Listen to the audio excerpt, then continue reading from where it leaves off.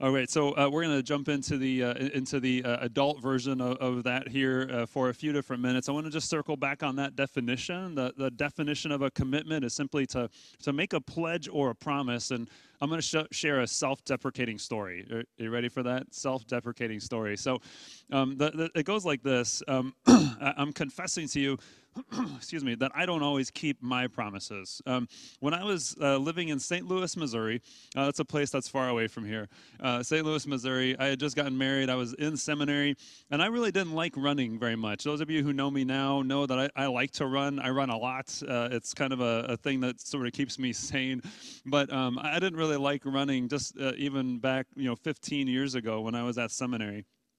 And for some reason, I made a commitment with my wife and two of our friends to run a half marathon. It's true. I made a commitment, a pledge, a promise to run a half marathon. And I did the training, and I was ready to run this half marathon. And the morning of the half marathon came. And when I woke up, the wind was howling and the rain was pounding against our house. My friends came to pick us up, and we all shuffled into the car, and we got going. And then we weren't quite to the start of the race yet, and we're still on the highway. And all of a sudden, we are parked on the highway in this huge line of cars waiting to get to the start of the race. There was so much rain and so much wind that it had backed up traffic for miles and miles. So just picture this, right? We had committed to run a half marathon, made a pledge and a promise to run a half marathon, and now we're sitting on the highway with the rain just pounding against the car. I mean, this is Midwestern rain, not this California rain. This is Midwestern rain pounding against the car, and the wind is howling so hard it's literally shaking the car as we're sitting there. We are dead silent in the car except for the sounds of nature. And my friend, he says, yeah, I'm okay if we don't run. And I'm like, yeah, me too. And that was all we needed. We quickly got out of that line of traffic and we drove home, and we did not run the half marathon. And I've never signed up for a half marathon since then, even though I like to run. Look, that really is not a big deal. It turns out that I think it was Hurricane Ike that was blowing through St. Louis, Missouri that morning. And so it had come up from the Gulf of Mexico, and it was blowing through, literally blowing through St. Louis, Missouri that morning, on that very morning that I was going to run my one and only half marathon. And so the point is, hey, I lack commitment. The thing is that sometimes, right, we make a commitment to do something, we make a pledge or a promise, and then all of a sudden the wind picks up and the rain starts pounding, and we sort of lack commitment to follow through. We lack commitment to keep that pledge and that promise. Not a big deal when it comes to a half marathon, but a big deal when it comes to our spiritual lives. So often in our spiritual lives, we make a pledge or a promise to be a disciple, to follow Jesus and to be changed by Jesus, or to pick up some kind of spiritual practice. And then we hit a bump in the road or a hurdle or a wall, and all of a sudden we show a lack of commitment. And so what I want to do this morning is just walk through three examples of great commitment that we see in Scripture. And I think that for each story or each example of commitment, we're going to be able to pull something away that's either going to be good news for us to celebrate or something that is hopefully going to be helpful. I want to start in maybe kind of an odd place for Palm Sunday, and I want to jump to the foot of the cross. This is Luke chapter 23, verses 44 to 46. This is at the foot of the cross. It was now about the 6th hour, and there was darkness over the whole land until the 9th hour, while the sun's light failed.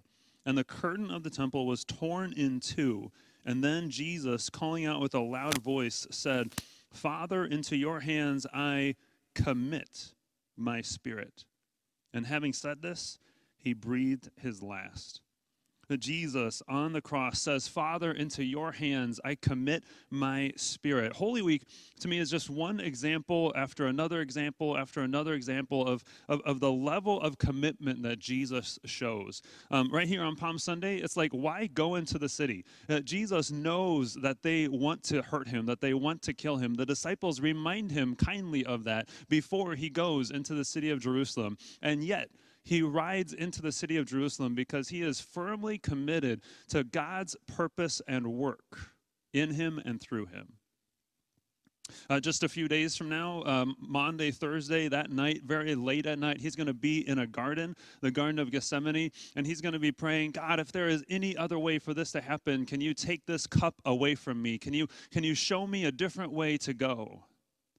But he's also going to pray, not my will, but your will be done. And Jesus is firmly committed to the purpose and the work of God the Father through him and in him. And then right here in this moment at the foot of the cross, into your hands I commit my spirit. Which one of those stands out most to you? Just engage with us again on Facebook or on Zoom. And let us know, Palm Sunday in the garden or right here at the cross, which one stands out most to you as far as a level of commitment goes? Just see this. Jesus uses this intimate term here. He says, Father. That means that there's a special bond, a special relationship between this man on the cross and the God in heaven. Father, into your hands. These are the hands that hold all things together. These are the hands that formed Adam and Eve from the dust in the Garden of Eden. These are the hands that are huge, big, powerful hands that have done miraculous works throughout history. Jesus says, Father, into your hands I commit. To commit is to entrust, to surrender. To bow to you and whatever you desire for me in this moment. Father, into your hands I commit my spirit. The word is breath. I commit my spirit, my life, my work, my purpose.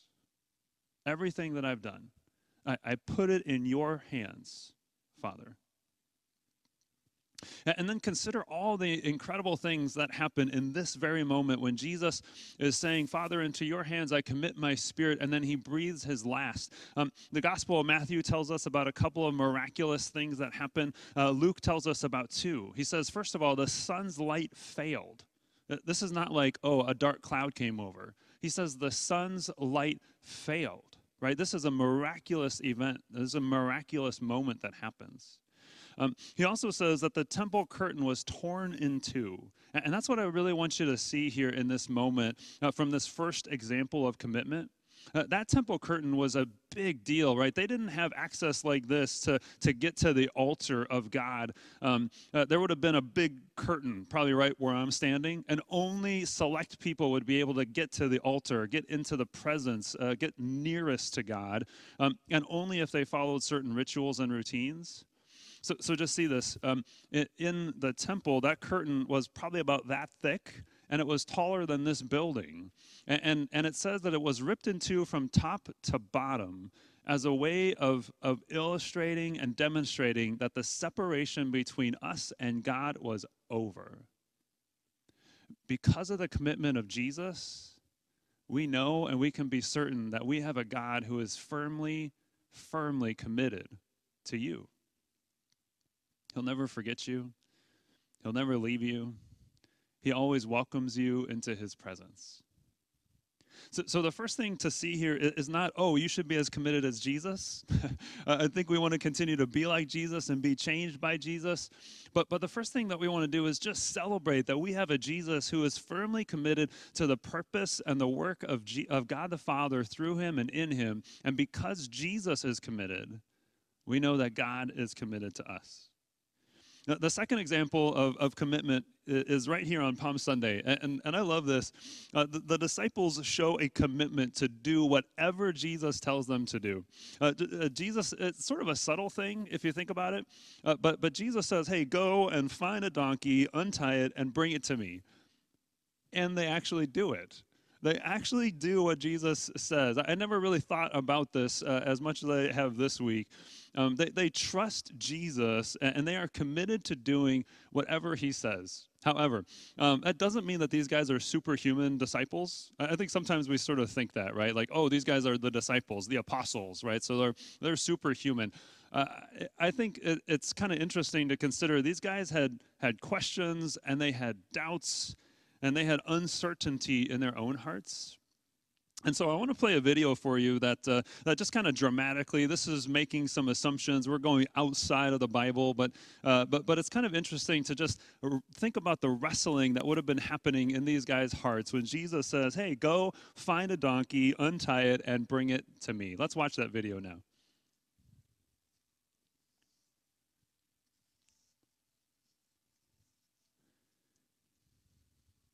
This is a no-brainer. We do exactly what Jesus said. We go into town, we find the donkey with its coat, I we just don't untie understand it. why Jesus wants us to commit a crime. He wants us to steal a donkey. No, not steal, borrow. Oh, so we're just supposed to stroll into town, untie the donkey, And say exactly what he said to say. What is it? Oh, that the Lord has need of it? Yes, and we'll return it. What does that even mean, the Lord has need of it? It's self-explanatory.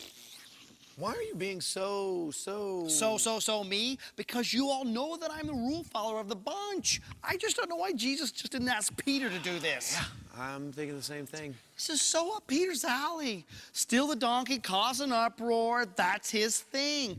Peter is the reason why banks chain their pens. Oh, I just don't want to go to jail. You know I hate one-ply toilet paper. Hey, lower your voice. Look, we're just going to do what Jesus says. What's the worst that could happen? Oh, what's the worst that can happen? What's the worst that can happen? I don't know, a cracked rib, a busted lip, the kind of name-calling that'll put you in therapy years down the road. Stop it! Stop whining! Stop talking! Stop everything! Stop freaking out! I don't mean to be judgy here, but someone needs to get the log out of their own eye. You have trust issues. Serious trust issues. You even know how many germs are in a jail cell, do you? No, I don't. I'm sure it's a whole lot, okay? I don't know.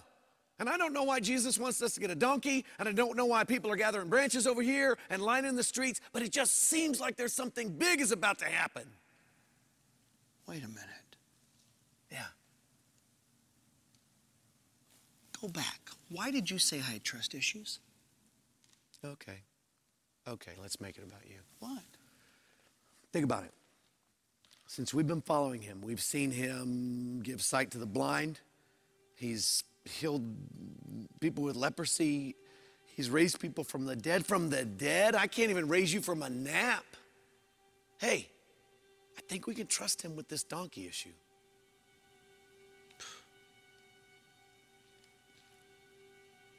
That's just it. I have trust issues. I see how Jesus trusts the Father. He trusts so much, even more than the ground that I'm standing on. To trust someone like that, I just can't even imagine. Yeah. But if you're going to trust someone, it's him, right?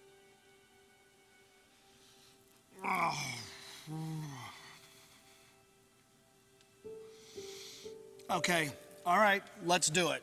We got this. All right. You first. Baby steps. Hey, when we get there and we grab said donkey, maybe I really should leave like a Benjamin. No. A 20 spot? No. A thank you card. Stop it. All right, I'll trust him.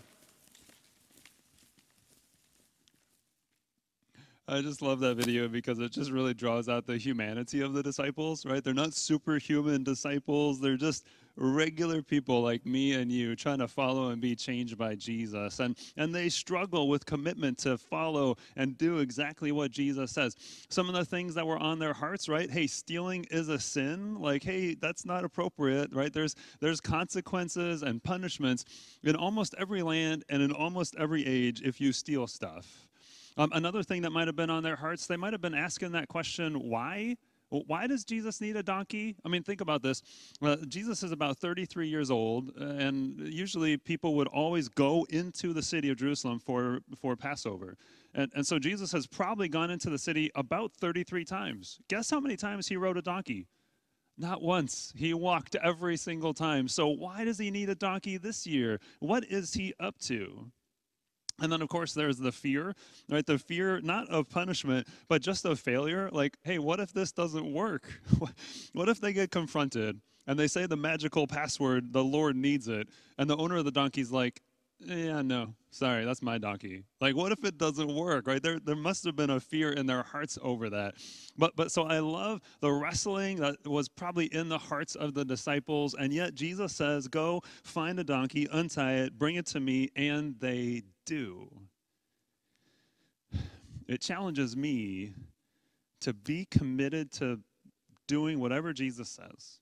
It challenges me to be committed in the little things and not just in the big things. Go and say hello to your neighbor. Go and do something with your family. Go and give your money to this. Go and have this difficult conversation. The example of the disciples here challenges me to be committed to doing whatever Jesus desires with every moment, big or small. So the first thing that we do is we celebrate that Jesus was firmly committed, and so we have a God that's firmly committed to us. The second thing we do is we see the challenge of what it looks like to be committed in the big and the small. And then the third thing we want to do is turn to the third commitment, which is in Psalm 31. This is a beautiful psalm, and I'd encourage you to go and read it, study it more on your own. I want to draw out just two phrases from Psalm 31, and these two phrases I think are just huge, incredible gifts to us from David. The first one goes like this: in you, O Lord, do I trust. It's the very first line of the psalm, and I want to just talk to you about it in a moment, but would you just repeat that after me? Say, in you, O Lord, do I trust. Let's do it again. In you, O Lord, do I trust. Yeah, the second one is like this: into your hand I commit my spirit. Yeah, Jesus is quoting Psalm 31 from the cross.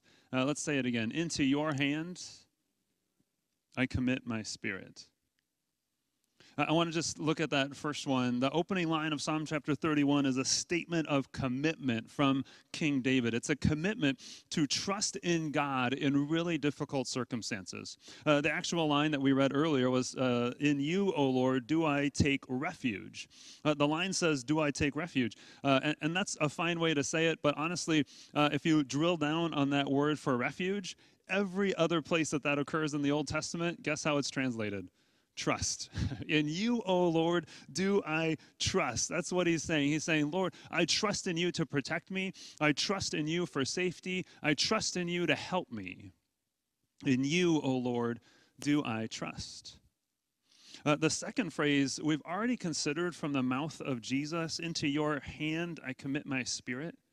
But two quick comments just kind of enhance that phrase for us even more than being at the foot of the cross.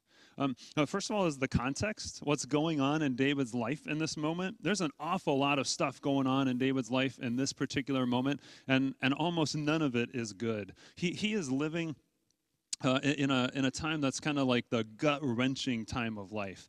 People are laying traps for him. Worldly circumstances are distressing him. There are troubles that are pressing in on him and kind of suffocating him almost. He's living in that kind of life moment where you are sick to your stomach, where you can't sleep at night, where pretty much all you can think about is the problem and how horrible it is. The second thing to pay attention to is the second half of the verse. Jesus doesn't quote the second half of the verse from the psalm, from the cross, but the actual verse goes like this: into your hand I commit my spirit. You have redeemed me, O Lord, faithful God. That's Psalm 31, verse 5. Just see that. He says, you have redeemed me, past tense. David is very much in the middle of difficulty, in the middle of trouble, in the middle of hard, distressing moments. And yet he says, past tense, you have redeemed me. Into your hand I commit my spirit. You have redeemed me, O Lord, faithful God. David is saying, hey, I trust in you because you have saved me before, and I trust that you will save me again. I just look at this as an incredible gift from David to us. He says, in you, O Lord, do I trust. Into your hand I commit my spirit.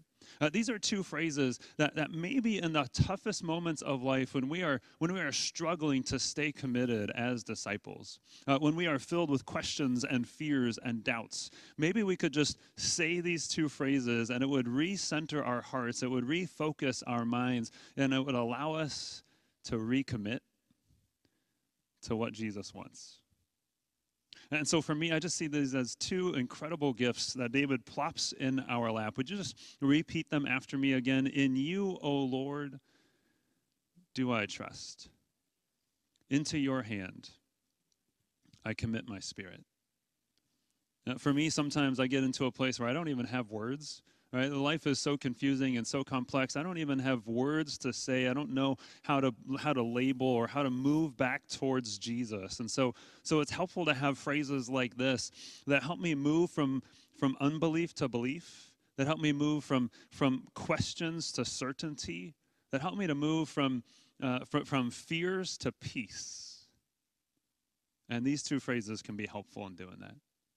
So today we want to celebrate the commitment of Jesus, which means that we have a God who's firmly committed to us. And we want to hear the challenge to stay committed in the big and the little things. And we also want to call out these two phrases that allow us to recommit to who God is and what he desires for us. Let's pray together. Lord Jesus, we celebrate who you are, all that you have done, and your level of commitment. We are sorry for the times that we struggle to trust in you, for the times that we struggle to stay committed, when we give in to fears and doubts and questions, and we begin to wander off. Would you please forgive us for those times? And we thank you for the gift of these two phrases, that we can come back and say once again, into your hands I commit my spirit. In you, O Lord, do I trust. We can come back and we can say those things, we can declare them, and you'll hear and respond. And so we thank you for who you are. We thank you for challenging our hearts. And we thank you for giving us some helpful gifts that will allow us to come back to you. And we know, since that temple curtain was torn, you'll always receive us with open arms. In the name of Jesus we pray. Amen.